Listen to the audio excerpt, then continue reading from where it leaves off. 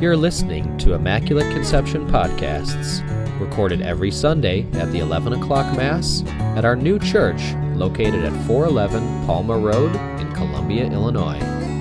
For more information about Immaculate Conception, please go to www.icc-columbia-il.us.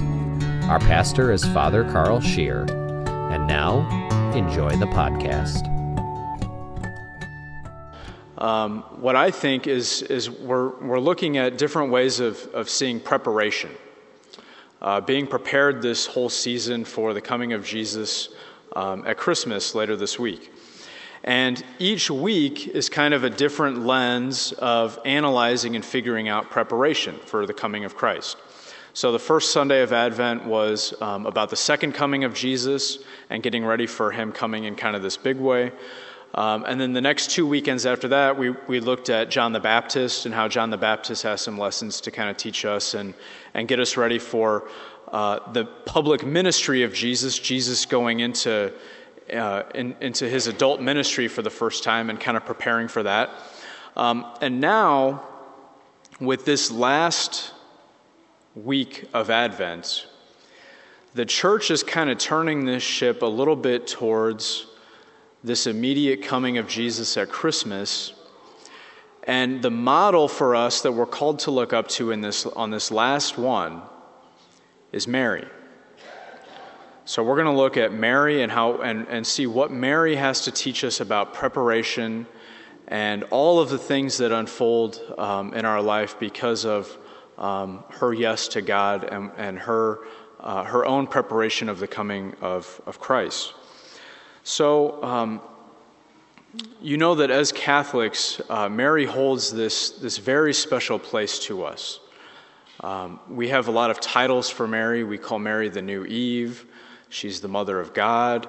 She's the Blessed Mother, the Virgin Mother.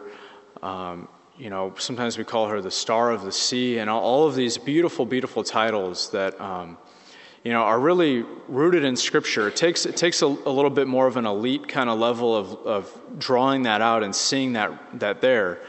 I want to divert us a little bit, though, and analyze one of the titles that we give to Mary, and that is the title of the New Ark of the Covenant. We call Mary the New Ark of the Covenant. And so I want to I feel a little bad. This is going to be a little bit of a scripture study for a second, and then we're going to go back to kind of the homily stuff, so sorry. But this is going to give us kind of an elite look at how we do scripture with Mary and Mariology and all of that great stuff. So let me just kind of back this train up a little bit. In the Old Testament, you know that the people of Israel had the Ark of the Covenant. And this thing was not worshipped necessarily, but it was highly, highly venerated. It had a very special spot for the people of Israel. They could only worship God, but this Ark of the Covenant, this big thing that they carried around, had this very high place of honor. And it had golden angels on it, and it was just this very, very powerful and moving thing for them. And within the Ark of the Covenant, they usually had three things within it. So they would have the Ten Commandments, the tablets of the Ten Commandments were in it. They had some manna from heaven in a little pot, in a little jar. So the bread from heaven that was rained down was in the Ark of the Covenant. And then it also had within it the rod of Aaron, the staff of Aaron that he used as the high priest of the people of Israel at that time. And there's this amazing interaction that happens in 1 Samuel. I think it's chapter 4. I could be wrong on the chapter, but it's 1 Samuel. And what happens is King David is in Jerusalem, and the Ark of the Covenant is brought to him. It's brought from out of town to King David. And King David, when the Ark of the Covenant is brought in, he leaps for joy and starts singing for joy. And he says these words, he says, "How does this happen to me, that the Ark of the Covenant can come to me?" And then it says, the Ark of the Covenant stayed with David for about 3 months before it left him. Now those few lines from Samuel are amazing because it mirrors, on the New Testament side, exactly what we just heard. Exactly what we just heard. Mary comes to Elizabeth, and the infant in Elizabeth's womb leaps for joy. And Elizabeth says, "How does this happen to me? How does this happen to me, that the mother of my Lord should come to me?" And Elizabeth is, remember, the whole time she's filled with the Holy Spirit. So there's some serious prophecy going on here and some real stuff, right? We don't hear it in this gospel, but just after this in Scripture, it says, Mary stayed with Elizabeth for about 3 months before she returned home. It's the same thing. Mary is, in this sense for us, this new Ark of the Covenant. And Jesus embodies all three of those things that were in the ark. He is the bread from heaven, the manna from heaven. He is the fulfillment of the law, the 10 Commandments, and he's the eternal high priest with the rod of Aaron. He is all three of those things at once. And so how blessed is Mary to be in that role as the Ark of the Covenant, that travels in haste, that moves, that is given this heightened sense of veneration.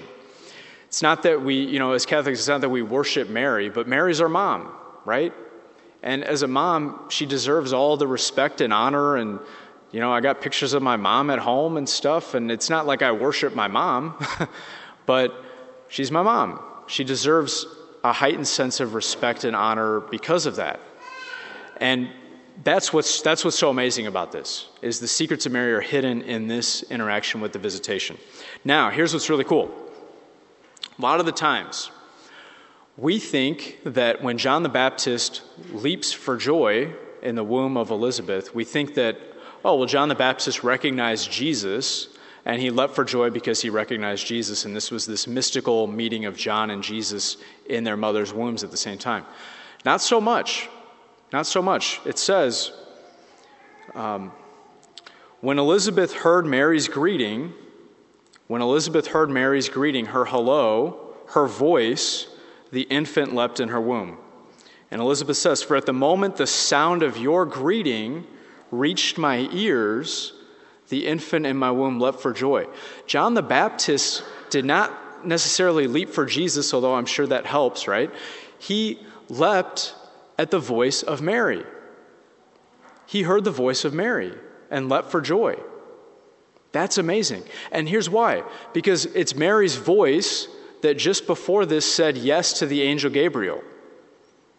Just before this, Mary uses her voice to say yes to the angel Gabriel, and her voice, her yes, her obedience to God through what she says is now holy and sanctified and blessed and all of those amazing things.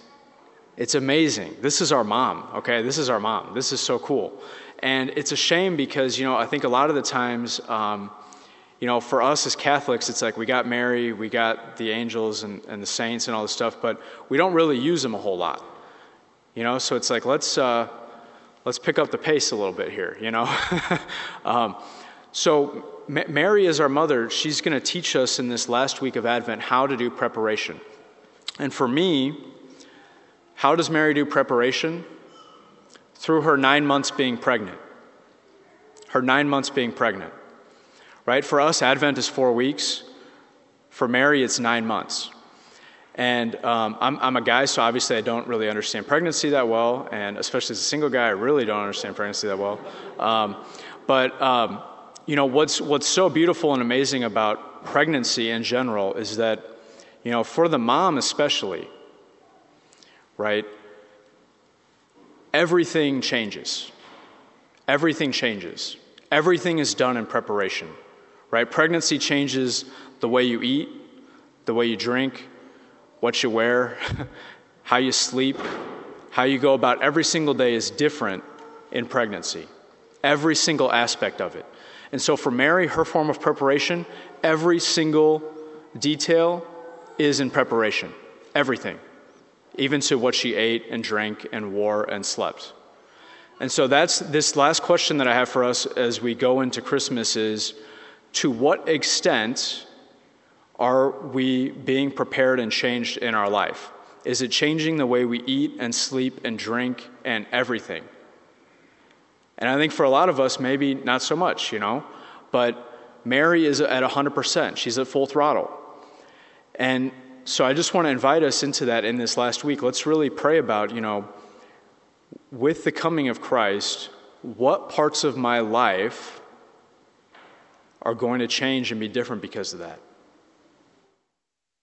What percent? Give yourself a percent. See what that looks like. So let's ask for Mary's help in this last week. I just want to conclude with a Hail Mary for all of us as we turn to her. Hail Mary, full of grace, the Lord is with thee. Blessed art thou among women, and blessed is the fruit of thy womb, Jesus. Holy Mary, Mother of God, pray for us sinners, now and at the hour of our death. Amen.